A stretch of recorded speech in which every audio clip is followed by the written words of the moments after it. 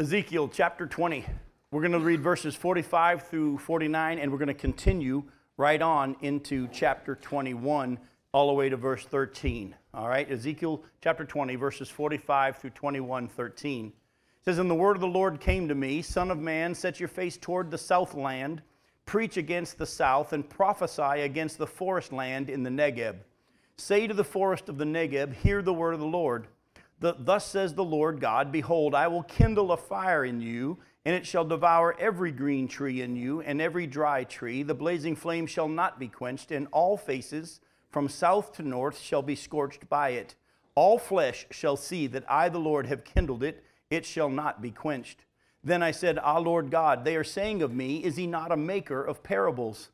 The word of the Lord came to me, Son of man, set your face toward Jerusalem and preach against the sanctuaries. Prophesy against the land of Israel and say to the land of Israel, Thus says the Lord, behold, I am against you and will draw my sword from its sheath and will cut off from you both righteous and wicked. Because I will cut off from you both righteous and wicked, therefore my sword shall be drawn from its sheath against all flesh from south to north. And all flesh shall know that I am the Lord. I have drawn my sword from its sheath, it shall not be sheathed again. As for you, son of man, groan with breaking heart and bitter grief, groan before their eyes. And when they say to you, why do you groan? You shall say, because of the news that is coming. Every heart will melt, and all hands will be feeble. Every spirit will faint, and all knees will be weak as water. Behold, it is coming, and it will be fulfilled, declares the Lord God. And the word of the Lord came to me, Son of man, prophesy, and say, Thus says the Lord, say, a sword is sharpened and also polished, sharpened for slaughter, polished to flash like lightning. Or shall we rejoice, you who have despised the rod, my son, with everything of wood? So the sword is given to be polished, that it may be grasped in the hand. It is sharpened and polished, to be given into the hand of the slayer. Cry out and wail, son of man, for it is against my people, it is against all the princes of Israel. They are delivered over to the sword with my people. Strike therefore upon your thigh, for it will not be a testing. What could it do if you despise the rod, declares the Lord God. Now, in the verses that we're going to pick up with next time we get together, that where I just stopped at, Ezekiel's going to come back to prophesying about the very near destruction of Israel through the Babylonian attack in the future verses. But these verses that we have here, the end of chapter 20 and into chapter 21, remember, when Ezekiel wrote this, there weren't chapters. This is all together. And in the verses we're looking at here, we see that he's speaking about God's final judgment at the end of the tribulation period. If you remember the last time we were together, we looked at how the prophecy was talking about at the tribulation, during the tribulation period, and how God says, I will be king over you with an outstretched hand, and with wrath I'm going to pour it out. I'm going to be king over Israel, and he's going to be king. And we talked about the tribulation period last time we were together. Well, we're going to continue over into that a little bit some more tonight, because these verses here, and I'm going to show you from the passage, there are some word clues in these verses that show us that even though the Babylonian destruction is still coming at the time period that Ezekiel's speaking, he's not talking about the Babylonian destruction that's coming with Nebuchadnezzar in 586. He's actually talking about the last of the last days and the tribulation period, and you'll see in just a second, there are some word clues here that show us that. So let's take a look at one of the word clues. Now, the first one is not as clear in some translations. Here in the ESV, if you see at verse 45, it says, The word of the Lord came to me, chapter 20, verse 45, Son of man, set your face toward the south land and preach against the south. Preach against the forest land in the Negeb. Now, some of your translations may not say preach against the south. What do they say preach against? Teman. I think that's excellent. That's an excellent translation of what the word in the Hebrew is talking about. As you're going to see as we put this all together, I'm just going to give you a brief summarization. The area south of Jerusalem, south of Judah, was also called the Negeb. We'll get to more of that in more detail later on tonight. But it's also the area of Edom and Bozrah, and we know a lot of things are going to happen in those at the end of the last days there in that area. And he says, I want you to prophesy against that area, Teman, and the area of the Southland and the forests of the Negeb. That whole area, which is, well, you know, we've heard of Petra. You know where Petra is. We've heard, a lot of us heard of Petra. That's down in that area as well. That area of the Negeb, the Southland, is what we now know as, it's southeast of Jerusalem. It's a part of the southwestern part of Jordan right now in today's geography.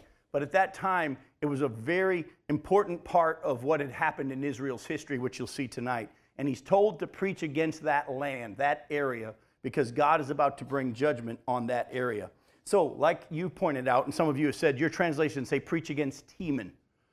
In order to understand this more, we need to find out who's Teman. So, go with me to Genesis chapter 36.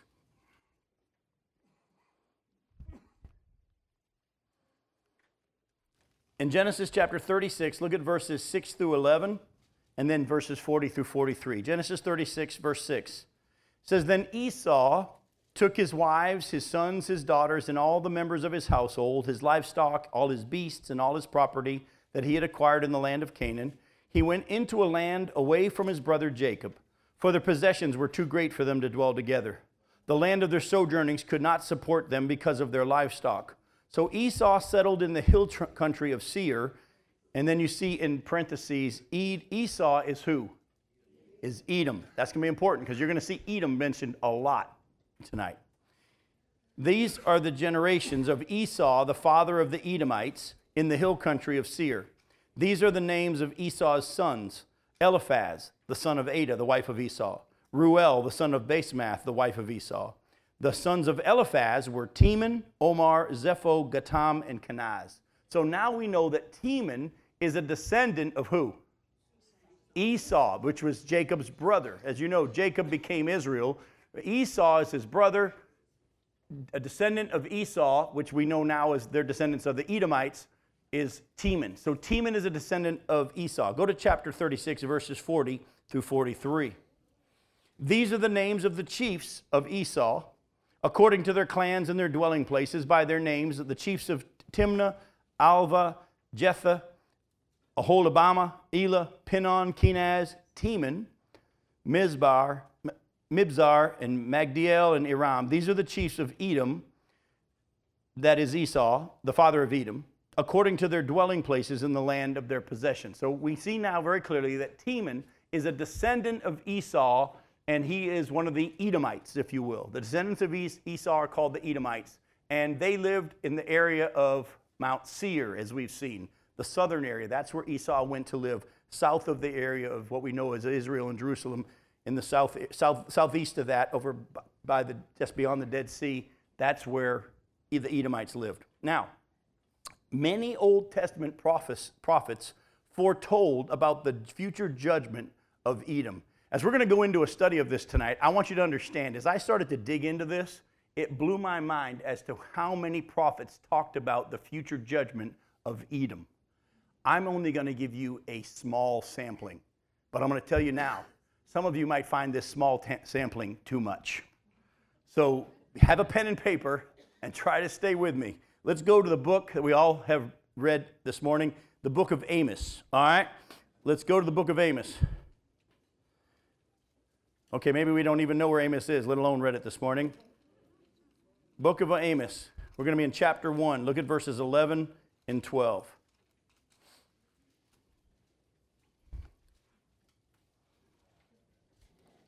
Chapter 1 of Amos, verses 11 and 12. Thus says the Lord, For 3 transgressions of Edom, and for 4 I will not revoke the punishment, because he pursued his brother with the sword, and cast off all pity, and his anger tore perpetually, and he kept his wrath forever.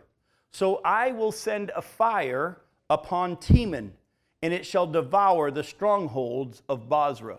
Now you remember, we read earlier just tonight in Ezekiel chapter 20 that God told Ezekiel to prophesy against Teman, the south land, and the forests there, because God was going to send a scorching fire that was going to, all flesh would be affected by it, and all flesh would see the judgment. And here we see Amos, many, many, many years prior to this, prophesying that God, because of the Edomites' sin, he was not going to withhold his judgment, and he was going to send a fire in Bozrah and in that area. But according to what he says here, can anybody tell me what something they did as to why he was going to judge them? Which we'll get into more detail a little bit later tonight. But can you see in this passage?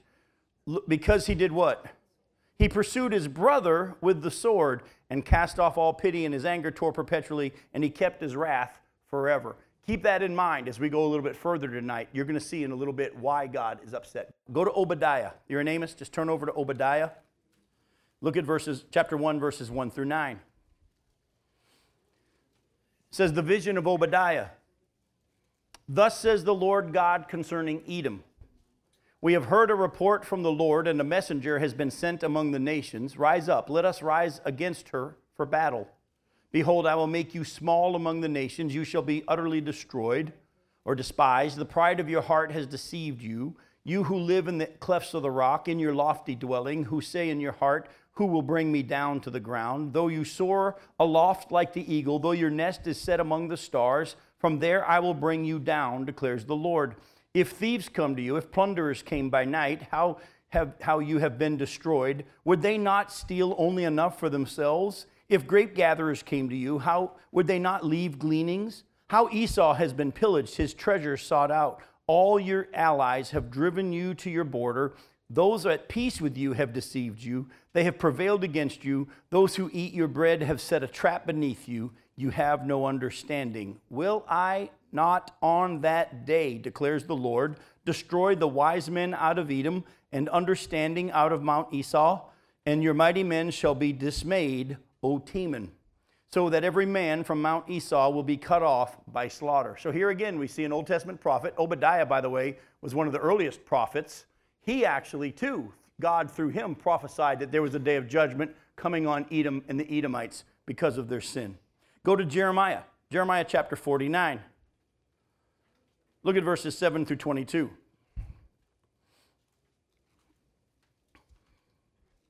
Jeremiah chapter 49, verse 7, it says, concerning Edom, thus says the Lord of hosts, is wisdom no more in Teman? Has counsel perished from the prudent? Has their wisdom vanished? Flee, turn back, dwell in the depths, O inhabitants of Dedan. For I will bring the calamity of Esau upon him, the time when I punish him. If grape gatherers came to you, would they not leave gleanings? If thieves came by night, would they not destroy only enough for themselves? Does that sound familiar? It's word for word what God was saying through Obadiah. But I have stripped Esau bare. I have uncovered his hiding places, and he is not able to conceal himself. His children are destroyed, and his brothers and his neighbors, and he is no more. Leave you your fatherless children. I will keep them alive, and let your widows trust in me. For thus says the Lord, if those who did not deserve to drink the cup must drink it, will you go unpunished? You shall not go unpunished, but you must drink. For I have sworn by myself, declares the Lord, that Bozrah shall become a horror, a taunt, a waste, and a curse, and all her cities shall be perpetual wastes. I have heard a message from the Lord, and an envoy has been sent among the nations. Gather yourselves together and come against her, and rise up for battle. For behold, I will make you small among the nations, despised among mankind. The horror you inspire has deceived you, and the pride of your heart, you who live in the clefts of the rock, you who hold the height of the hill.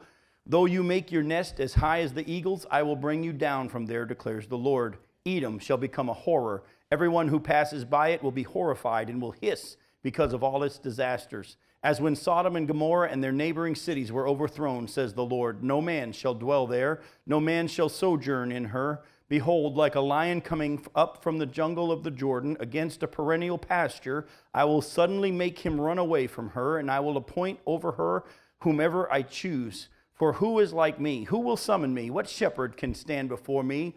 Therefore hear the plan that the Lord has made against Edom, and the purposes that he has formed against the inhabitants of Teman. Even the little ones of the flock shall be dragged away. Surely their folds shall be appalled at their fate.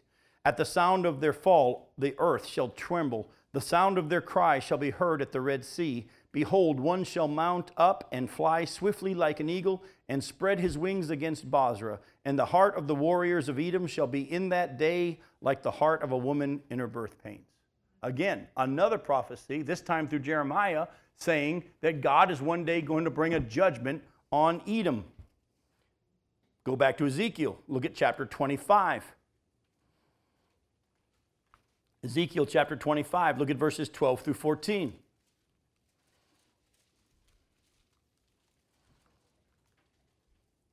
Ezekiel chapter 25, starting in verse 12. Thus says the Lord God, because Edom acted revengefully against the house of Judah and has grievously offended in taking vengeance upon them, Therefore, thus says the Lord God, I will stretch out my hand against Edom and cut off from it man and beast, and I will make it desolate.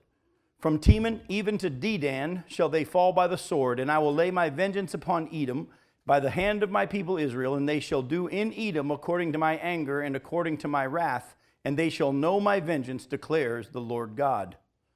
All right, now we see a little bit more. Whom is God going to use when he brings part of the judgment on Edom? His people Israel. Keep that in mind. Go to Isaiah chapter 34. And like I said, as I read to you all these passages, I could read to you probably 10 more. This will be the last one for a little bit. Ezekiel 34. Did I say, sorry, Isaiah, thank you. Someone was listening. Appreciate it. Was that Miles over there paying attention? You get a point, Miles. Good for you. Someone take Miles' name off the board. He doesn't have detention anymore. Ezekiel 34. Look at verses 1 through 10. Did I say it Ezekiel again? Thank you. Isaiah. Hey, I got cancer. Give me a break. All right? Isaiah 34. By the way, I've been milking it. My kids are like, you going to milk this? You going to milk? I'm like, yeah, I'm going to milk it for anything I can get here. We're playing cards. I'm like, I got cancer. You got to let me win. Isaiah 34, verses 1 through 10. Draw near, O nations, to hear, and give attention, O peoples. Let the earth hear, and all that fills it, the world, and all that comes from it. For the Lord is enraged against all the nations, and furious against all their host, and he has devoted them to destruction. He has given them over for slaughter. Their slain shall be cast out, and the stench of their corpses shall rise. The mountains shall flow with their blood, and all the host of heaven shall rot away, and the skies roll up like a scroll. All their hosts shall fall, and as leaves fall from the vine, like leaves from the falling fig tree. By the way, does anybody know what time this is going to be happening? This prophecy is going to be fulfilled? At the end of the tribulation period. This is very clear that we see this in Revelation and so on. For my sword has drunk its fill in the heavens. Behold, it descends for judgment upon Edom, upon the people I have devoted to destruction. The Lord has a sword. It is sated with blood. It is gorged with fat, with the blood of lambs and goats, with the fat of kidney and the kidneys of rams. For the Lord has a sacrifice in Bozrah, a great slaughter in the land of Edom. Wild oxen shall fall with them, and the young steers with the mighty bulls. Their land shall drink its fill of blood, and their soil shall be gorged with fat. For the Lord has a day of vengeance, a year of recompense for the cause of Zion. And the streams of Edom shall be turned into pitch, and her soil into sulfur. Her land shall become burning pitch. Night and day it shall not be quenched. Its smoke shall go up forever. From generation to generation it shall lie waste. None shall pass through it forever and ever. Has this happened yet? No, it hasn't. But the scripture is very, very clear that a judgment is coming upon Edom. Now, that's one of the first word clues that we saw back in Ezekiel, that prophecy wasn't about what was happening right then, but was to be about future time, because the judgment on Teman, or the southland of the Negeb, and how it was going to be, God was going to send a scorching fire upon the land that would never be quenched. There's a second word clue back in Ezekiel. Go back to Ezekiel chapter 20 and look at verses 47 through 48. Ezekiel chapter 20, verses 47 through 48. Say to the forest of the Negeb, hear the word of the Lord. Thus says the Lord God, behold, I will kindle a fire in you, and it shall devour every green tree in you and every dry tree. The blazing flame shall not be quenched, and all faces from south to north shall be scorched by it, and all flesh shall see that I, the Lord, have kindled it. It shall not be quenched. Do you see it? So this must be a prophecy that is yet to happen, because this has not happened yet. Oh, there's been judgment on the Edomites. There are some prophecy people that say, well, there aren't any Edomites anymore. Well, I'm not so sure that that's the case, but definitely they've been decimated. There's not a whole lot of people living in that area, as we know, from Edom and all that kind of stuff. But we do know this much, as we've already seen in our study, that during the midpoint of the tribulation period, the Jews who escape Israel are going to run to the area of Edom and Bozrah and be protected by God for 3.5 years in that area. I think this judgment on Edom is going to be coinciding with all that going on. But by the end of it, there's going to be a judgment on not just the people, but the land of Edom, so that God sends a scorch there so that it is ultimately destroyed and everyone sees it, and the fire won't be quenched, never to be rebuilt again, and no one will dwell there ever again.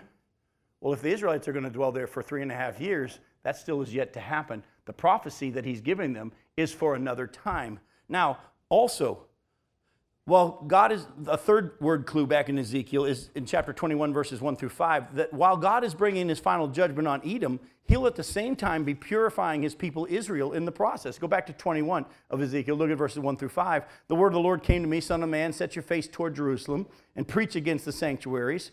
Prophesy against the land of Israel and say to the land of Israel, thus says the Lord, behold, I'm against you and will draw my sword from its sheath and will cut off from you both righteous and wicked. Because I will cut off from you both righteous and wicked, therefore my sword shall be drawn from its sheath against all flesh from south to north, and all flesh shall know that I am the Lord. I have drawn my sword from its sheath. And look what it says, it shall not be sheathed again. This is the final judgment. When he brings his judgment, he's at the same time as he's dealing with Edom, he's also going to be purifying the people of Israel, removing them from the land for a time, and then who gets to come back into the land? Only the righteous that get to live during the millennial kingdom at the end of the tribulation period. Now, this also has to be, in my mind, referring to the last days, because we see in another prophecy that Ezekiel is going to speak in the future, and I'm going to take you there in just a second, that Ezekiel is going to speak of how God's going to sheathe his sword in judging the Ammonites. Go to Ezekiel chapter 21. Look at verses 28 through 30. In Ezekiel 21, verses 28 through 30, it says, and you, son of man, prophesy and say, thus says the Lord God concerning the Ammonites, and concerning their reproach, say, a sword is drawn for the slaughter. It is polished to consume and to flash like lightning, while they see for you false visions, while they divine lies for you, to place you on the necks of the profane wicked, whose day has come, the time of their final punishment. Return it to its sheath. In the place where you were created in the land of your origin, I will judge you. So here when he's talking about the future judgment of the Ammonites, there'll come a point where he puts the sword back in his sheath against the Ammonites. Now, if you remember, and if not, that's okay, we've looked at a lot of prophecies. Go back to Jeremiah 49, where we picked up tonight in talking about Edom. I'm going to read just the verses right prior to that in chapter 49, verses 1 through 6, in the prophecy from Jeremiah against Ammon and the Ammonites. It says, concerning the Ammonites, thus says the Lord, has Israel no sons? Has he no heir? Why then has Milcom dispossessed Gad, and his people settled in its cities? Therefore, behold, the days are coming, declares the Lord, when I will cause the battle cry to be heard against Rabbah of the Ammonites. It shall become a desolate mound. Its villages shall be burned with fire, and Israel shall dispossess those who dispossessed him, says the Lord. Wail, O Heshbon, for Ai is laid waste. Cry out, O daughters of Rabbah. Put on sackcloth, lament and run to and fro among the hedges. For Milcom shall go into exile with his priests and his officials. Why do you boast of your valleys, O faithless daughter, who trusted in her treasure, saying, who will come against me? Behold, I will bring terror upon you, declares the Lord God of hosts, from all who are around you, and you shall be driven out, every man straight before him, with none to gather the fugitives. But afterward I will restore the fortunes of the Ammonites, declares the Lord. So even though he judges them, after he's done judging them, he puts his sword back in his sheath, the judgment's over, and he restores them at the end of the tribulation period for the millennial kingdom. The Ammonites get restored, those who survive. Then we see the judgment. You see in your Bibles, verse 7 and following, the judgment on Edom, which we've already read. And if you keep reading, does he ever say that the judgment on Edom will be over at a certain point and then they'll be restored? No, we've already read. He's going to bring the sword against Edom, and he won't sheathe it. There'll be a final full judgment on them. Now, exactly. He comes out of Edom covered in blood. Exactly. And that's Isaiah 63 is what you're quoting from. Which, again, we didn't have time to get into that one as well. But you're right. But there's also another word clue here in Ezekiel chapter 20. Look at verse 49. Now, this one's not as clear, and this one might be a Jim Johnson interpretation, but I think I'm kind of right on this. And you can try to tell me I'm not, but I think I'm kind of right. Another word clue in here in these verses shows that this prophecy was not for right then, but most likely future, and that's Ezekiel's response to it. After Ezekiel gets this word from God to preach toward the southland, he's just to prophesy to the south, to the area of Edom, and against the trees. What is Ezekiel's response when he hears this from God? He says in verse 49, then I said, Ah, Lord God, they are saying of me, is he not a maker of parables? In other words, Ezekiel appears to not quite understand the prophecy himself. And he's worried that if the cryptic nature of this prophecy will make him look bad in the eyes of the Israelites who already mock him. In other words, I think that Ezekiel himself doesn't fully understand this prophecy at the time. And as you know from the scriptures, there were many times that God would speak prophecies through them that they themselves didn't fully understand. Daniel, many times, after getting the prophecy and speaking it, says, how will this be? How's this going to happen? Or we see in 1 Peter that the scripture says that the prophets searched intently, trying to find out what time the spirit of the prophets inside the Spirit of Christ in them was prophesying when he talked about the time of Christ and the glories to be follow. They were told it's not going to happen in your lifetime, but they were curious about it. They didn't fully understand it. But I think as much as you've been with us in Ezekiel's study, that he's been talking to the exiles in Babylon about the coming of Nebuchadnezzar and the judgment, he speaks it like he understands it and it's clear and he sees what God's shown him. Yet now he's told to go preach toward these trees in the south. And he says, God, they're already saying that I'm a maker of parables. In other words, you want me to preach something to them that I don't even understand? And you think they're going to get it? And I think that's a further evidence of what's going on here is not really tied to the exact time period right around when he's going, but it's a prophecy about the future when you put all these Old Testament prophecies together. Let me remind you of what I'm talking about. Go to Jeremiah chapter 30 and look at verse 24. Jeremiah chapter 30, look at verse 24. This is in a prophecy of God through Jeremiah about the future and how he's going to restore the fortunes of Judah and tents of Jacob. And in verse 24, he says, the fierce anger of the Lord will not turn back until he has executed and accomplished the intentions of his mind. In the latter days, you will understand this. So in other words, it's not to be understood until when? The latter days. With that in mind, stick with me here. I don't even know how fully the prophecies we've read tonight are going to be played out when it comes to the final destruction of Edom. There's people out there that say that it's already been done because there's so few Edomites, if there are any left in the land. The prophecies about the destruction of the Edomites has already been fulfilled, and all these prophecies are already done. I don't see that. Especially since, excuse me, if you look closely at the prophecies, you'll see that there's two types. One, the prophecies talking about the judgment of the people of Edom. And there's also prophecies about the judgment on the land of Edom. And there's a distinction. I think personally, there's going to be a twofold judgment on Edom, the people and then the land. See, because the land still has to be there, not destroyed, so the Israelites can be protected during that time. But in the process of them being brought out, there's going to be a judgment on that land. Now, at the same time, even Jim Johnson doesn't understand how it's all going to be played out. We're getting more and more understanding the closer and closer we get. There are some that actually can take Psalm 83 and the prophecy in Psalm 83 and tie it together with these other prophecies we've read tonight that say that there's going to be some type of war prior to the tribulation period in which Edomites and the area of Jordan and all those nations around Israel are going to be judged. It's very clear in Isaiah 17 and Psalm 83 that there are nations right on the border of Israel, Syria, Jordan, Lebanon.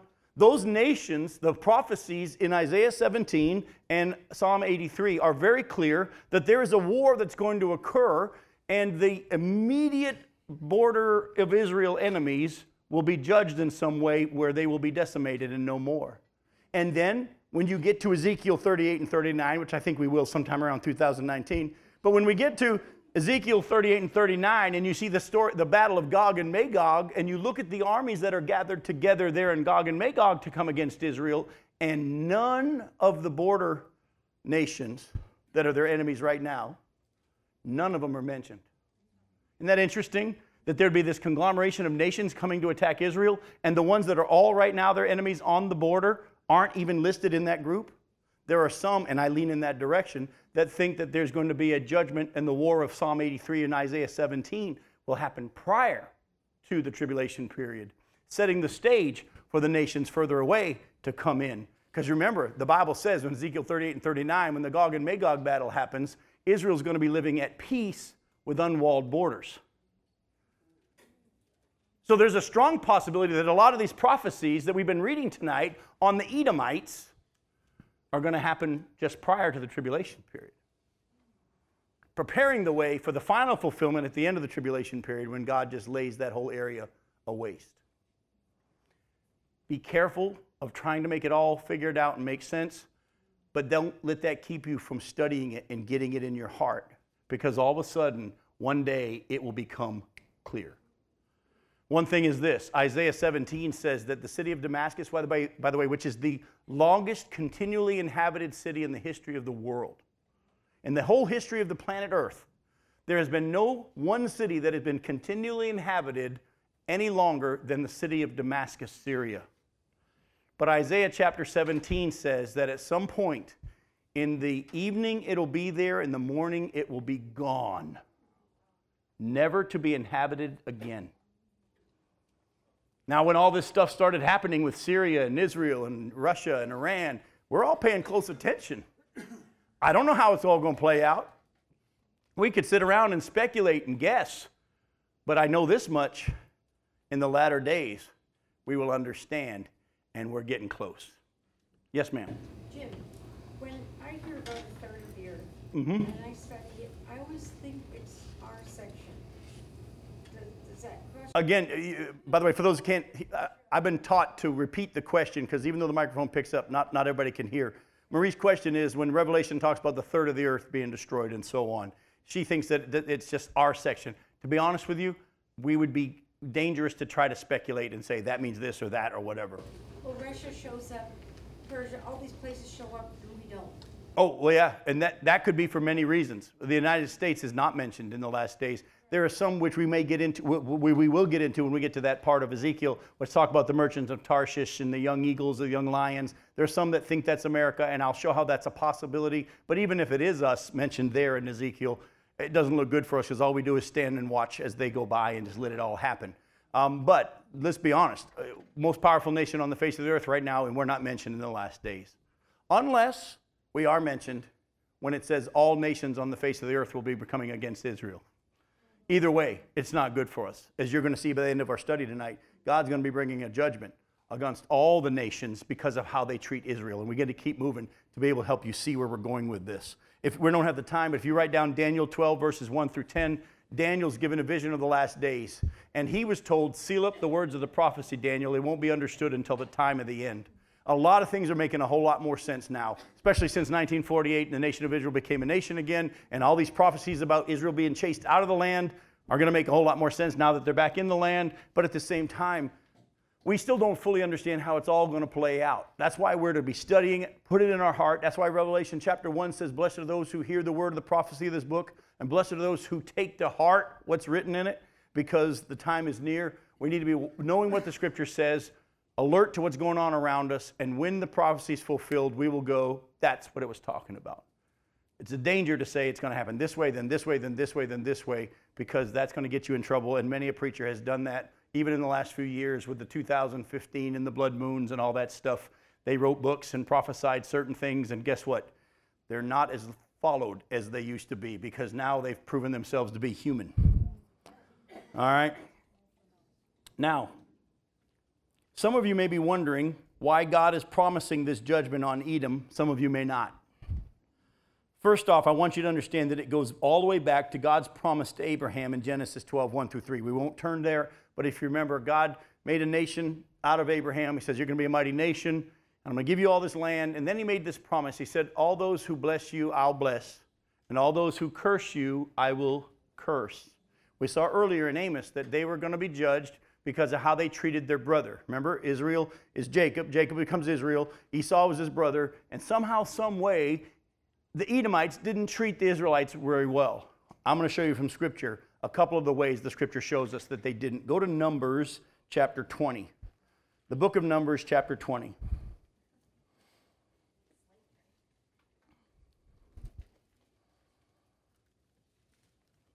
Even though Esau was a brother of Israel, when God brought the Israelites out of Egypt to bring them into the land promised to them, the Edomites would not let them pass through their land in the process. Listen to Numbers chapter 20, starting in verse 14. It says, Moses sent messengers from Kadesh to the king of Edom. Thus says your brother Israel, you know all the hardship that we have met, how our fathers went down to Egypt, and we lived in Egypt a long time, and the Egyptians dealt harshly with us and our fathers. And when we cried to the Lord, he heard our voice and sent an angel and brought us out of Egypt. And here we are in Kadesh, a city on the edge of your territory. Please let us pass through your land. We will not pass through field or vineyard or drink water from a well. We will go along the king's highway. We will not turn aside to the right hand or to the left until we have passed through your territory. But Edom said to him, you shall not pass through, lest I come out with the sword against you. And the people of Israel said to him, we will go up by the highway.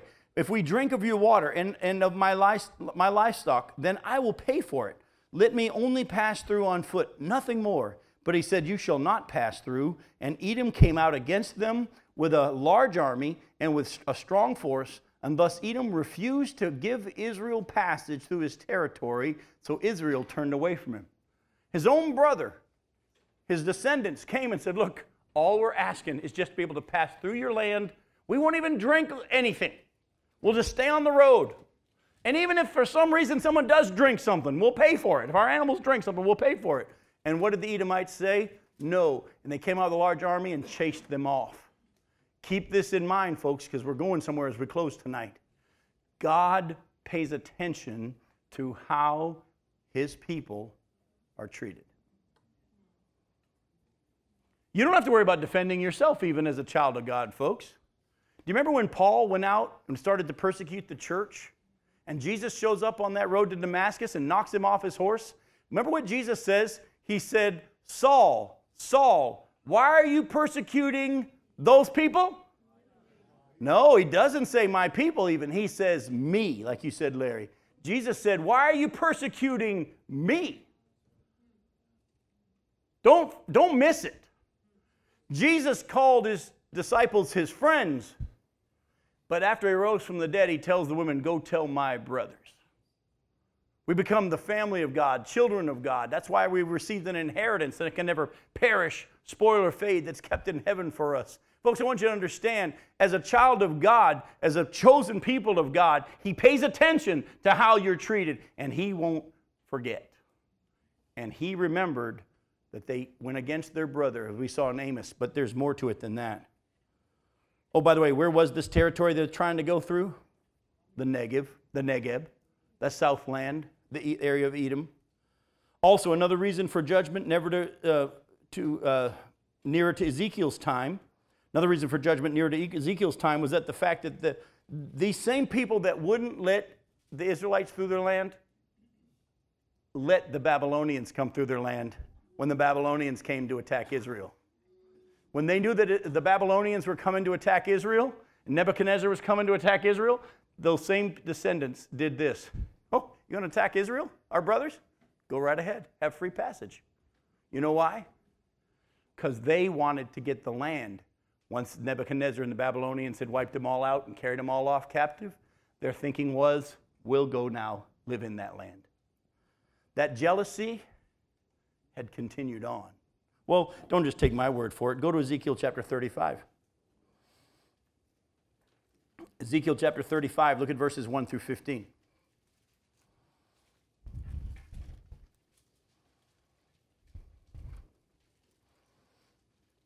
says, the word of the Lord came to me, son of man, set your face against Mount Seir and prophesy against it, and say to it, thus says the Lord God, behold, I'm against you, Mount Seir, and I will stretch out my hand against you, and I will make you a desolation and a waste. I will lay your cities waste, and you shall become a desolation, and you shall know that I am the Lord, because you cherished perpetual enmity and gave over the people of Israel to the power of the sword at the time of their calamity, at the time of their final punishment. Therefore, as I live, declares the Lord God, I will prepare you for blood, and blood shall pursue you. Because you did not hate bloodshed, therefore blood shall pursue you. I will make Mount Seir a waste and a desolation. I will cut off from it all who come and go, and I will fill its mountains with the slain. On your hills and in your valleys and in all your ravines, those slain with the sword shall fall. I will make you a perpetual desolation, and your city shall not be inhabited. Then you will know that I am the Lord, because you said, these two nations and these two countries shall be mine. That's Israel and Judah, by the way, northern kingdom, southern kingdom. These two nations and these two countries shall be mine, and we will take possession of them. although the Lord was there. Therefore, as I live, declares the Lord God, I will deal with you according to the anger and envy that you showed because of your hatred against them. And I will make myself known among them when I judge you, and you shall know that I am the Lord. I have heard all the revilings that you uttered against the mountains of Israel, saying they are laid desolate, they are given to us to devour. You magnified yourselves against me with your mouth and multiply your words against me. I heard it. Thus says the Lord God, while the whole earth rejoices, I will make you desolate. As you rejoiced over the inheritance of the house of Israel, behold, it was desolate, so I will deal with you. You shall be desolate, Mount Seir, and all Edom, all of it. Then they will know that I am the Lord. Oh, go to Obadiah. Where we left off in Obadiah's prophecy, in verse 9, we're going to pick up in verse 10. Obadiah talks about this as well. By the way, does anybody ever thought about how in the world God could write about all this stuff before it happens? He's outside of time. That's the one thing the scripture says in the book of Isaiah over and over that proves that he is the true God. He's the only one that can tell you the end from the beginning. He says, go ahead, ask your other false gods what's going to happen tomorrow. They can't tell you. But God can. Obadiah, look at verses 10 through 18. Because of the violence done to your brother Jacob, shame shall cover you. This is again against Edom. And you shall be cut off forever. On the day that you stood aloof, on the day that strangers carried off his wealth, and foreigners entered his gates, and cast lots for Jerusalem, you were like one of them. But do not gloat over the day of your brother, in the day of his misfortune. Do not rejoice over the people of Judah, in the day of their ruin. Do not boast in the day of distress. Do not enter the gate of my people in the day of their calamity. Do not gloat over his disaster in the day of his calamity. Do not loot his wealth in the day of his calamity. Do not stand at the crossroads to cut off his fugitives. Do not hand over his survivors in the day of distress. For the day of the Lord is near upon all the nations. Don't miss that. That's where we're going tonight. For the day of the Lord is near upon all the nations. As you have done, it shall be done to you. Your deeds shall return on your own head. For as you have drunk on my holy mountain, so all the nations shall drink continually, and they shall drink and swallow, and they shall be as though they had never been. But in Mount Zion there shall be those who escape, and it shall be holy. And the house of Jacob shall possess their own possessions. The house of Jacob shall be a fire, and the house of Joseph a flame, and the house of Esau stubble. They shall burn them and consume them. There shall be no survivor for the house of Esau, for the Lord has spoken. So when is this going to happen, folks? In the day in which God judges all the nations. But when he's judging all the nations, he's told us over and over and over. I've given you 7, maybe 8 passages. There's many, many more that talk about the fact that on that day when God judges all the nations, he's saving a special bit for the people of Edom, because he's known what they've done to the people of Israel throughout all of time.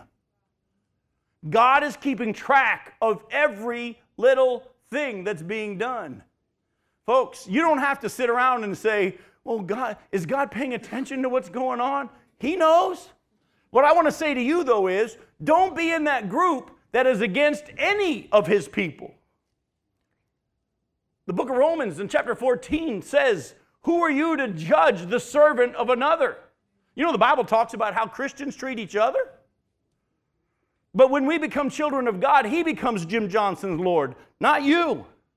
Yet we as in the church spend so much time judging how people are supposed to, they think should be dressed, or how they're supposed to be acting, or whether they're sitting in your seat or in your parking space, and all this silly, silly stuff, when the Bible says God's keeping track. He knows those who are his. He knows who's treating who what, and he's keeping track of every little thing.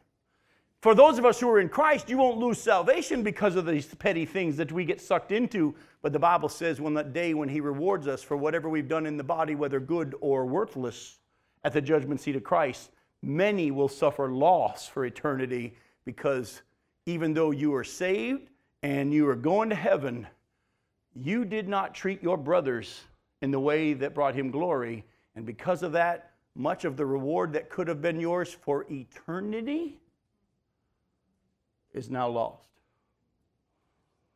Have you ever Seen some of the stories in the movies about a rich man who dies, and then all the family gathers in with the lawyer to find out what they're going to get. And then the guy says, hey, I know how well you were treating your brothers and sisters. You get nothing or you get very little. You ever seen those type of movies? It's going to happen. It's going to happen. And so, folks, as I had a chance to preach to the men at Men in Motion today, from 1 Peter chapter 1, verses 1 and following, where Peter's writing to the Jews who were scattered, the Christians who were scattered because of their faith in Jesus Christ.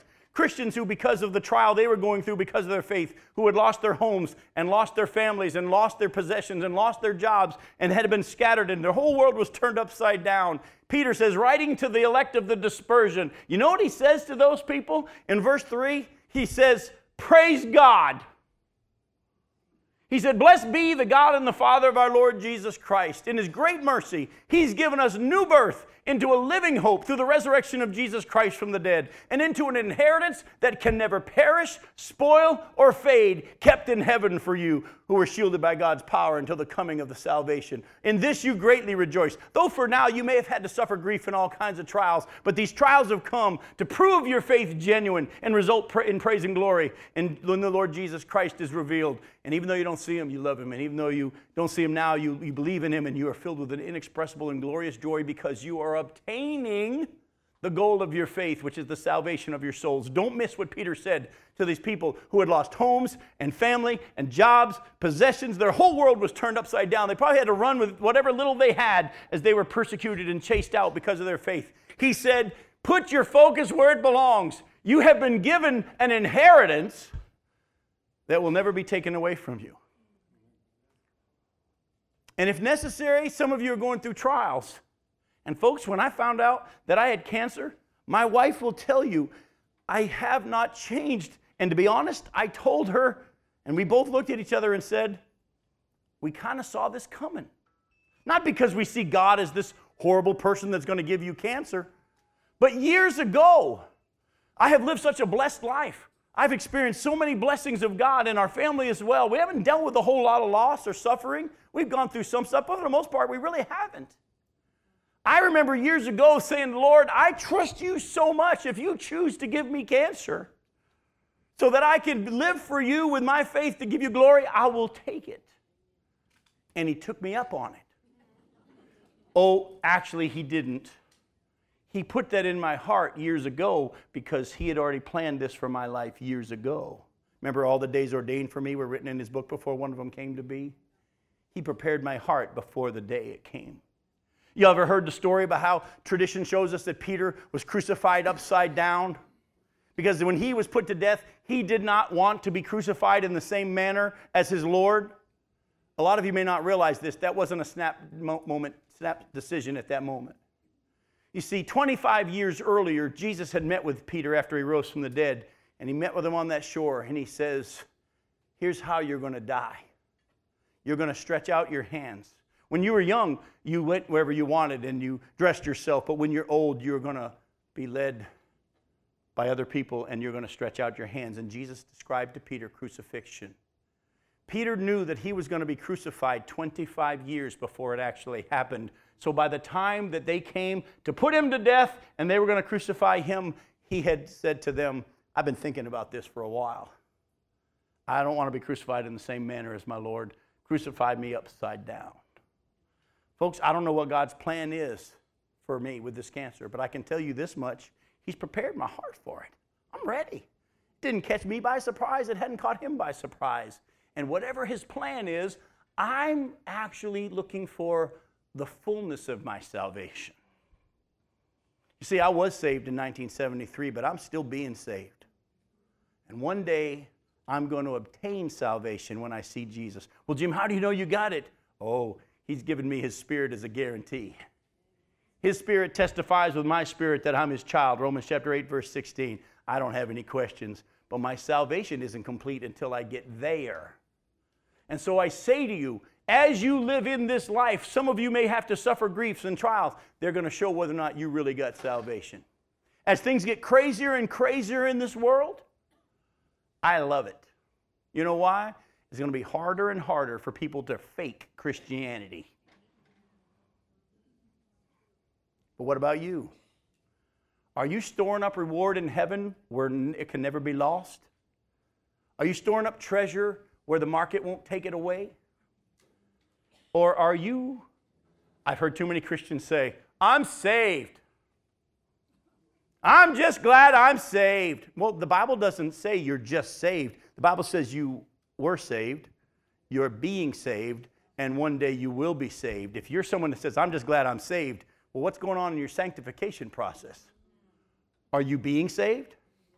And will you receive salvation? Because the Bible says Jesus, when he comes, will bring salvation with him. Well, how's he bringing it if you already got it? Don't be one of those Christians that says, I'm already saved, I'm good.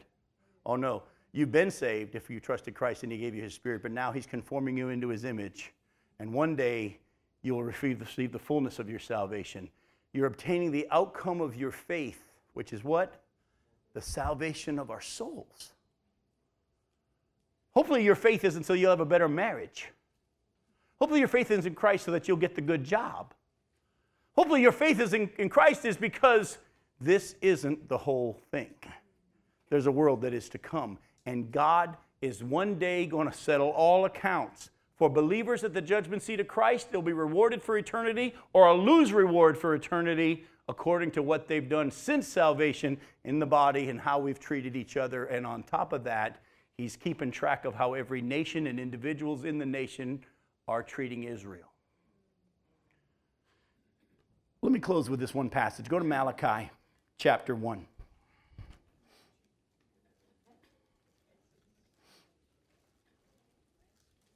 Malachi chapter 1, look at verses 1 through 5. Malachi chapter 1, verses 1 through 5. The oracle of the word of the Lord to Israel by Malachi. I have loved you, says the Lord, but you say, how have you loved us? Is not Esau Jacob's brother, declares the Lord, yet I have loved Jacob, but Esau I have hated. I have laid waste his hill country and left his heritage to jackals of the desert. If Edom says we are shattered, but we will rebuild the ruins, the Lord of hosts says, they may build, but I'll tear down. And they will be called the wicked country, and the people with whom the Lord is angry forever. Your own eyes shall see this, and you shall say, great is the Lord beyond the border of Israel. You see that? Even though he's been judging Edom throughout their history because of their wickedness, even if they rebuild, ultimately he's going to wipe them all out. And in chapter 3 of Malachi, look at verse 16. Then those who feared the Lord spoke with one another. The Lord paid attention and heard them. And a book of remembrance was written before him of those who feared the Lord and esteemed his name. They shall be mine, says the Lord of hosts, in the day when I make up my treasured possession. And I'll spare them as a man spares his son who serves him. Then once more you shall see the distinction between the righteous and the wicked, between the one who serves God and the one who does not serve him. By the way, do you know how you serve God? You trust God. I've had the privilege of not just teaching you the book of Ezekiel in these weeks and months. At the same time, in my radio program, I've been going through verse by verse in the book of Jeremiah. And where I just wrote down to be recorded sometime this week or next, some radio programs for the first weeks of June. I'm in the section of Jeremiah chapter 39 where the nation of Israel is having their final judgment. Nebuchadnezzar is coming and wiping them all out in the third wave and taking them to Babylon. And Jeremiah himself is carried in chains. And as he's on his way to Babylon, they stop at this place called Riblah. And Nebuchadnezzar sends word through his chiefs to Jeremiah the prophet. And he says, I've heard what you've been saying about how your God was going to bring this judgment because of their sin.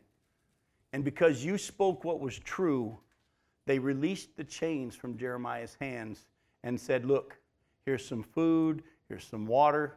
You get to choose. You can come with us and live in Babylon free and we'll take care of you. Or you can go back and live with the poor people that are left in the land of Israel. And you choose what you want to do. And he chose to go live with the people of Israel. But don't miss this. In the midst of everybody being taken off in chains, God took care of Jeremiah because Jeremiah had been faithful to him. And then the very next verses, there's a young man called Ebed-Melech who was an Ethiopian eunuch who served under Zedekiah in the temple. Oh, earlier when Jeremiah was being treated badly by the nation of Israel and they didn't like his prophecies, they threw him into this empty well and he sunk down in the mud and they left him there to die. But this eunuch, this Ethiopian who had served in the temple there, served in the court of Zedekiah, he heard what had happened to Jeremiah, and I know that as Jeremiah had been preaching to Zedekiah the word of the Lord, Ebed-Melech was listening. And Ebed-Melech went and grabbed some men, and they tied together clothing and ropes and lowered them down into the well and released Jeremiah from where he had been left to die. And in that time that the judgment was coming, God sent word to Ebed-Melech and said, because you trusted in me when everybody else is taken away in judgment, I'm going to spare you. What happened to Rahab and her family when the judgment came on Jericho? They were spared. Oh, what about Daniel, though, Jim? He was taken, and Ezekiel, and Hananiah, Azariah, and Mishael, weren't they? Yes, but what happened? Even in them being taken captive, because they trusted in the Lord, he took care of them. Folks, listen to me. Put your confidence in these days in the Lord, and he will take you through. Even through it, he'll provide, or he'll spare you of it and provide. I don't know which way it's going to go for me. But I can tell you this much. As long as I trust in him, I'm good. I'm good. And pray for the people of Israel. Because one day, he's going to purify them in the process. They will be elevated above all nations. And all the other nations that he's been keeping track of what they've been doing to Israel will get theirs. You don't want to be in that group. Jeff, you were something to say something? I thought you were stretching. Folks, I love you. We won't have Bible study next week, but we will the week after that. We'll love you. See you then.